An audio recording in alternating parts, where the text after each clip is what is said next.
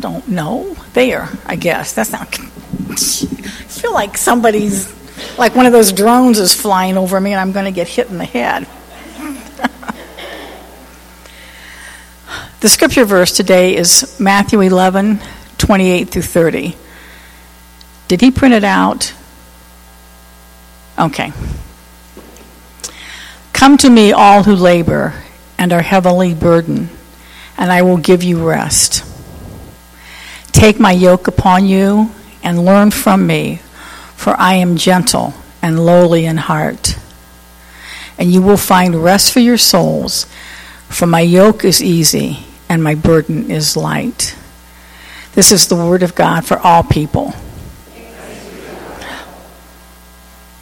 I can't see my notes. There. Okay. I am forever grateful to this church family. Through the years, you have listened to my stories. You have shared my journey, my shortcomings, my successes, pleas that I have made for things that are important to me. Whenever I've given a message, they have never been great theological lessons.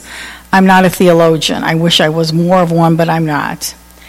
But I'm just someone who for the last 50 years or so has lived in the circle of God's love and forgiveness through little hiccups and major mishaps. I have tried and often failed to be at being the type of person that I know I should be. I have acted in entirely inappropriate ways. I have struggled and succeeded. I have found joys and nightmares. Today's message is not that much different than some of my other messages. It still concerns my journey. And as much as I wanted to do something different, God kept prodding me and saying, no, this is what you need to say. So I did listen for a little bit. I cannot give you chapters and verses of way to change or ways that I have changed, just what is in my heart. So I ask you to please bear with me again as I share with you today. Let us pray. Dear Heavenly Father, as I share my heart today, let it also be your heart. Help me be honest and transparent. Let the words of my mouth and the meditation of my heart be acceptable in your sight. In Jesus' holy name I pray. Amen. I have been in a pretty dark and lonely place since the first of the year. It's kind of funny because during the worst of the COVID pandemic, when we were shut down and couldn't do anything, I was okay. I handled that pretty good, I thought. It didn't seem to be bothering me. But once things started to open back up and we could go out and interact, I started falling apart. I fell into a hole where things were, they were dark, and it was really dark. And right after the first year, I told Pastor Floyd and Stacy that by the end of June, once annual conference was over, I would no longer be attending LaGrange United Methodist Church. I didn't know where I would go or if I would even go anywhere. I just knew I was not going to come here. I think I got a little bit tired of the politics involved in the church, the nitpicking, the sitting through endless meetings where a lot was said and nothing was done. And I was just, I guess, tired of it. I was bored. I was restless. I was depressed. And there didn't seem to be much I could do about it. My faith was really taking a hit. I did not want to be here, but I didn't want to be anywhere. I didn't want to share with anyone. I didn't even want to be around people. And I kind of stopped doing things that I always enjoyed doing. I stopped coming to Silver Sneakers. I bowed out of the board of lay servant ministry. I even kind of shut down on Flat Rock. I wasn't real sure how much I wanted to continue doing that ministry either. I just withdrew from everything. I'm generally not an outgoing person, but this was even worse. I it was completely different, and I just completely shut down for a while. You notice all these books sitting around here and all the little tabs? The one thing I did not stop doing during this whole time was read. And there were some days that was all I did. Just ask Jim. He didn't get dinner because I've been reading, so I'll throw a frozen pizza in the oven. A lot of reading was novels, and the Friends of the Library are benefiting from that because I still have boxes of books to take over for their book sale before the end of the month. But these books are all devotionals,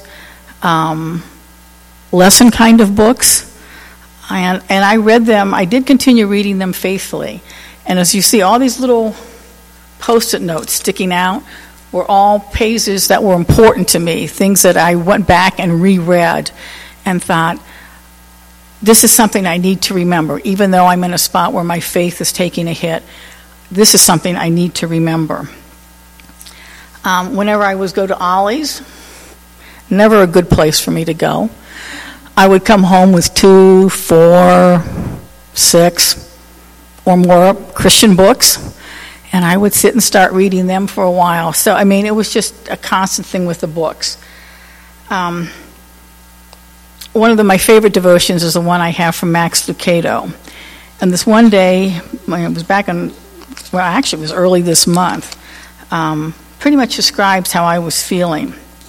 It said, in August 1930, 45-year-old Joseph Crater waved goodbye to friends after an evening meal in a New York restaurant, flagged down a taxi, and rode off. He was never seen or heard from again. 50 years of research has offered countless theories, but no conclusions. A search of his apartment revealed one clue. It was a note attached to a check, and both were left for his wife.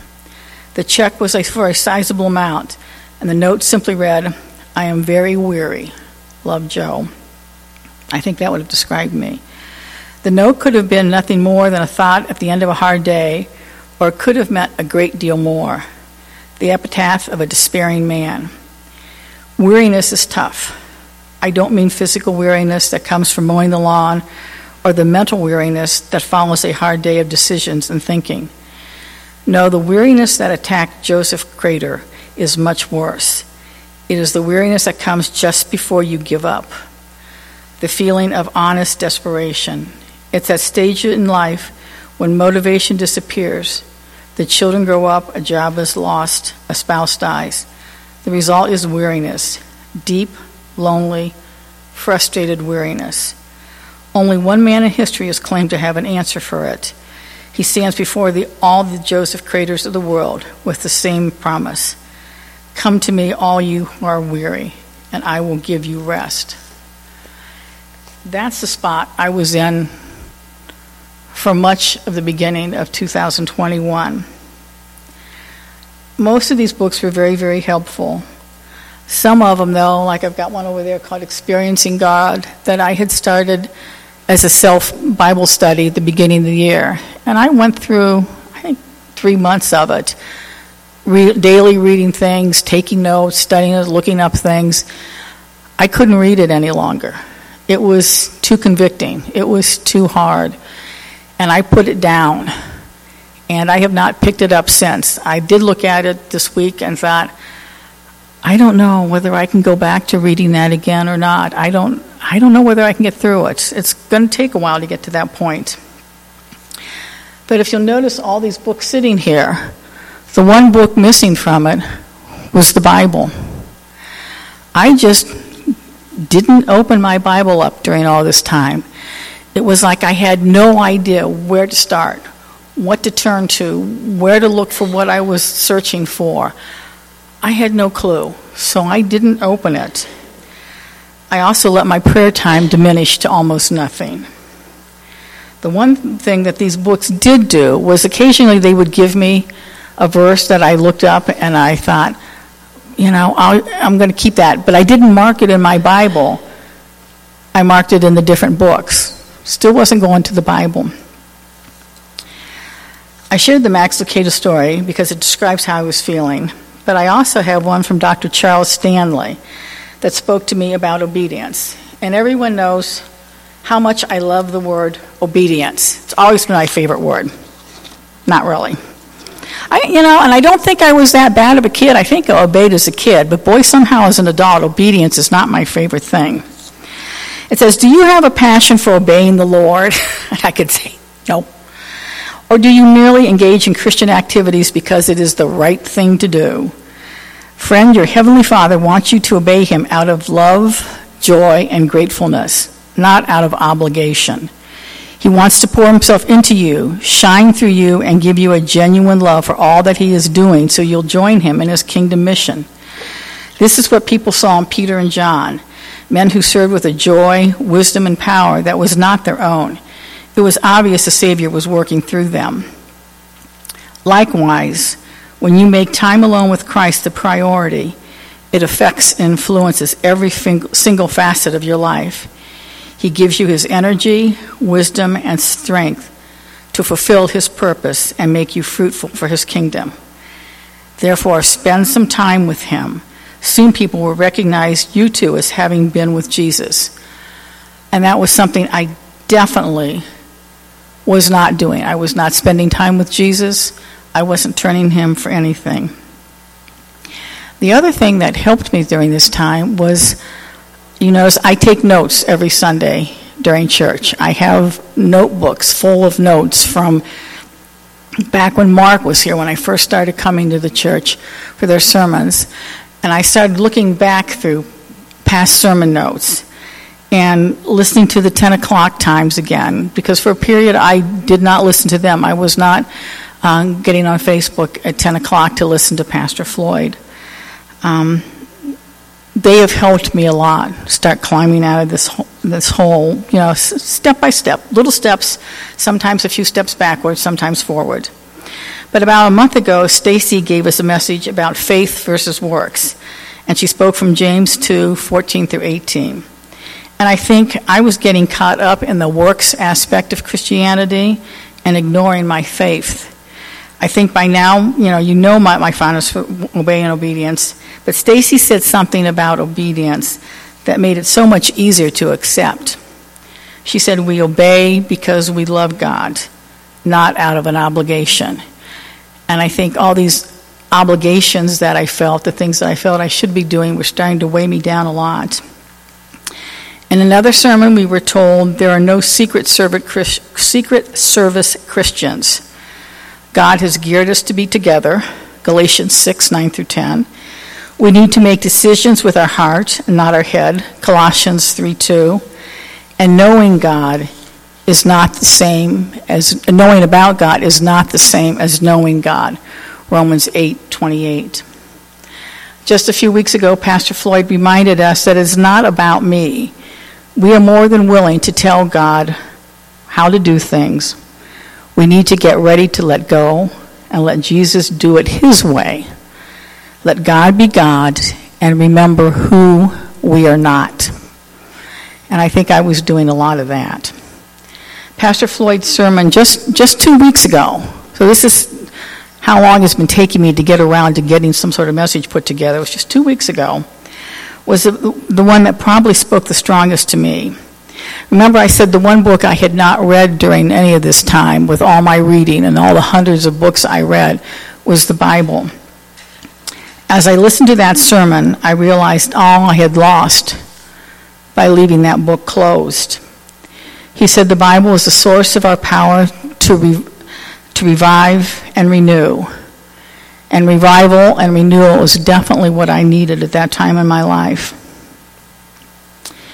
The Bible gives us practical wisdom and daily guidance. No decision should be made without going to God first. Our life will be changed if we meditate on Scriptures. This sermon, Floyd's sermon on that day, made me start opening my Bible back up again and reading it. At the last East Ohio Board of Ministry meeting, Pastor Karen Hollingsworth, who is the spiritual advisor for the board, spoke to us about a struggle that she is currently going through in her life. And she emphasized how important it is to take care of yourself, to eat, sleep, and exercise right, which none of those things was I doing. I was sleeping. I was sleeping a lot. Exercising, you don't exercise a whole lot when you're sitting on the couch for 10, 12 hours a day reading a book. And eating, well, it's much easier to grab something to nibble on while you're sitting there reading than it is to actually make a good meal. So I was not doing that. And she also emphasized it's important to have someone you can share with who can support you during a time of struggle.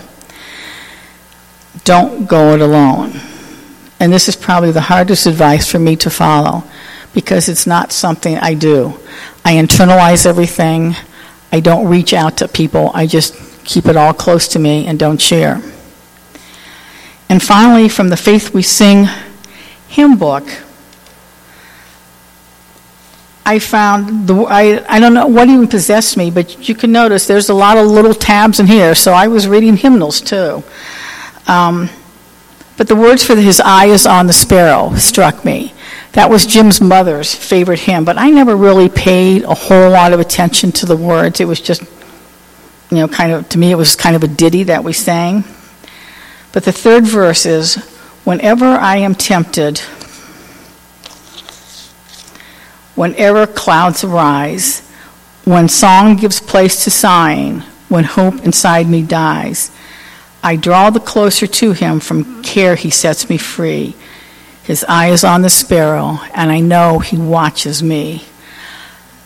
I got help in so many places, but probably not all the places I should have. I did not stop going to church here. I'm glad I didn't. This is my family. Part of the reason I didn't was fear. To get up and be the only person to walk alone into a new church, into any new setting, is very, very uncomfortable for me. And I don't think I could have done it. And I went through my mind thinking of all the churches around that I could have attended. And there was always some reason I couldn't go there. Well, I know too many people at that church, and I don't agree with this minister's leaning. And there was always a reason. But that reason thing basically was, you're not supposed to go any other place. I thought maybe being here was putting me in too much of a rut, and I needed to go someplace else. But I don't think that was what it was. Maybe what I thought I was called to do was not what God called me to do. By letting my Bible reading and prayer life falter, I was pretty much forging ahead on my own. And I think God let me do this for a while to see how much I needed to rely on Him. When that little light bulb finally came on, I was at least partially willing and ready to listen to Him. I still kind of thought I knew what was best for me. And it also took some looking back at decisions I had made, admitting they were not always the best choice. I hadn't sought God's guidance at all, just my own.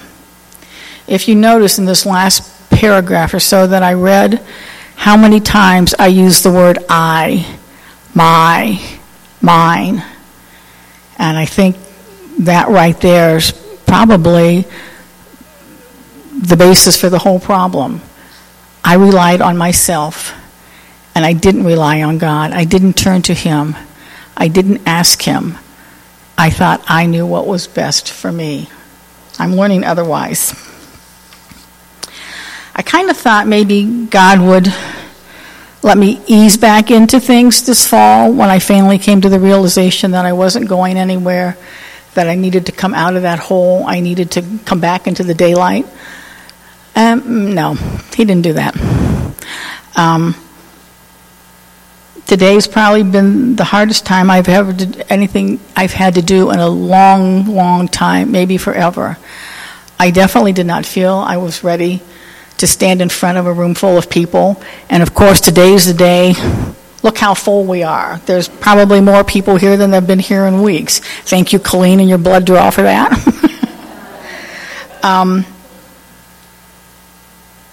But God said, get over yourself. Get up there and do it. It's what I'm telling you to do. Go do it. I started this message and stopped it I don't know how many times in the last month. I have torn it up. I have thrown it away. I have started over again. And quite often, it comes out being the same thing. And I kept saying, God, what am I supposed to say? It's the same old stuff. Give me something different. And there'd be crickets, and I wouldn't hear anything. So finally, I just said, okay, if this is what you want me to do, what you want me to say, I will continue. Apparently, God wanted me to continue to share my story at least one more time. Doesn't mean I had a clue anymore about what to say than I ever had. Like I say, as of last Tuesday, I was still rewriting and throwing pages away. My kitchen table was a disaster. There were books and papers everywhere, and cats. And the cats kept sleeping on my notes. That didn't help any either. But God let me know when the time was right for what I had said.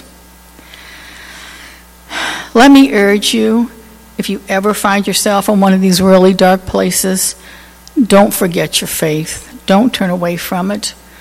Reach out to someone. Reach out to God. Trust and Obey has always sort of been my theme song. And I've always focused on the obey part. But somehow this time I kept focusing on the trusting part. Trust God.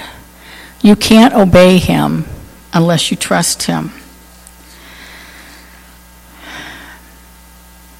I'm slowly moving my way back to where God would have me be. It's a struggle. I'll admit there are many, many days I do not want to get out of bed. There are many days I do not want to come to church.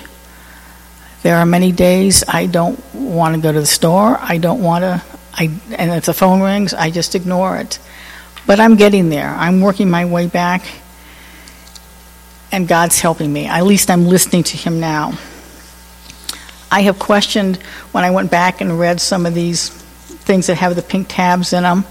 And the devotional started at the beginning of the year. So some of these tabs go back 10 months, 9 months. And I read them and think, why in the world did I find that so important? But there must have been something on that day that spoke to me. Other ones still speak to my heart all over again. Let me lead you with another reading from Dr. Charles Stanley. I've read this one many times, and I will continue to read it because it has been something truly a blessing. It's about peace. It's called Transcending Peace. When God speaks, one of the most prevalent results will be an undeniable sense of peace in your spirit. You may not feel tranquil at first when you approach Him. In fact, you may be full of conflict and strife. But the longer you listen to Him, the quieter your spirit will become. You will begin to process what the Apostle Paul called a tranquility which surpasses all understanding. It is a calmness that surrounds you like a fortress and keeps you from being overwhelmed with anxiety, worry, and frustration. And I even though I put a Post-it note and a star in the Post-it note, I double underlined this line. Now it bears mentioning that you will never ever have God's peace about disobedience in your life. You may be able to justify what you're doing with your mind, but you'll never convince your spirit, and it will hinder you from exercising your faith. But when God's peace comes to you, you will know it without a doubt. You have confidence your Father has spoken. You've heard from Him, and you believe Him. And you're calm because you know whatever He says to you, He will accomplish. I am beginning to hear that small, quiet voice of God speaking to me again. And it's something that has been missing for a long time now. And I always knew before when God spoke to me. I could hear Him, and I knew it was God. And I haven't had it. So I'm glad I'm hearing that again. You must be in God's presence to seek peace. And that is where I went sideways and downwards. I was not in His presence. I was seeking peace on my own terms, and that doesn't work. I pray if you are worried, frustrated, in pain, confused, turn to God first. Pick up the Bible. Start there. Start with the Bible. These books are good, but start with the Bible. That's where you belong. And seek Him. Only through God will you find the peace you seek and need. And one final reading. We may be surrounded by friends and family, yet still so alone and misunderstood. Those around us may have their own problems and worries, leaving us feel abandoned and unseen. But we are never truly alone, for God is always present. God's love is unceasing and unfailing, and we don't have to ask for it or wait in line for it. We may forget God, but God never forgets us. You never have to walk alone through life because God walks with you. Whether your path is smooth and free of obstacles or rough and filled with detours, God is there to help guide you and give you the strength to carry on and keep moving forward. There is no reason to feel lonely, and there is nothing to fear. God is there now and always. Amen. Would you please rise and join in the closing hymn?